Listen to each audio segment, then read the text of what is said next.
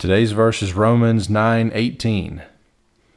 So then, he has mercy on whomever he wills, and he hardens whomever he wills. This is Jonathan Porter. Thanks for listening to Remnant, my daily verse-by-verse devotional. We are working our way through Paul's letter to the Romans, one verse at a time. And sort of full disclosure, today is Wednesday, August 30th. I'm going to release this tomorrow on Thursday, the 31st. I'm doing this early because Hurricane Idalia, I don't know how you pronounce it. I've just been seeing on my phone on the NOAA website is bearing down on us. We woke up this morning and we are now squarely in the path. So we're anticipating. I'm going to do two of these. I'm going to do Thursdays and Fridays this morning and set them so they'll be released on time. But I'm doing them early so that just in case we lose power, you guys still get these. But this verse is sort of a concluding verse. It's going to be short because we've really sort of come to this conclusion ourselves in the past couple of days.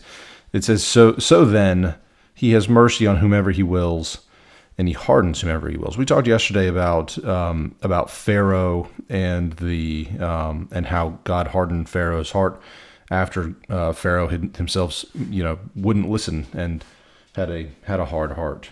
And then we talked earlier about Moses and the mercy that God was, the mercy that God told Moses that he would have on some of his people. I will have mercy on whom I have mercy. I will have compassion on whom I have compassion. And so this is a conclusion we've sort of already drawn, and we've already sort of covered. So this is a good day to have a short devotional. And so the real point that I want to get to today is, and by the way, I have a 4-year-old sitting on my lap, and he says he wants to do it with me this morning. So the real point I want to get to today is, Drummond, when I was a kid, older than you, I wasn't thinking about these things when I was your age. I wasn't sure if I believed in God, because I thought that religion was just something that people did to make people do the things that they wanted them to do. Because a lot of religions are just based on whether we are good or bad, and they say that if you do good things, then you'll be rewarded, and if you do bad things, then you won't. But Drum, Christianity is not like that. Jesus is not like that. He doesn't say that it's all about whether we do good or we do bad. What does Jesus say we're supposed to do? Be good. No, actually, he says we're supposed to love.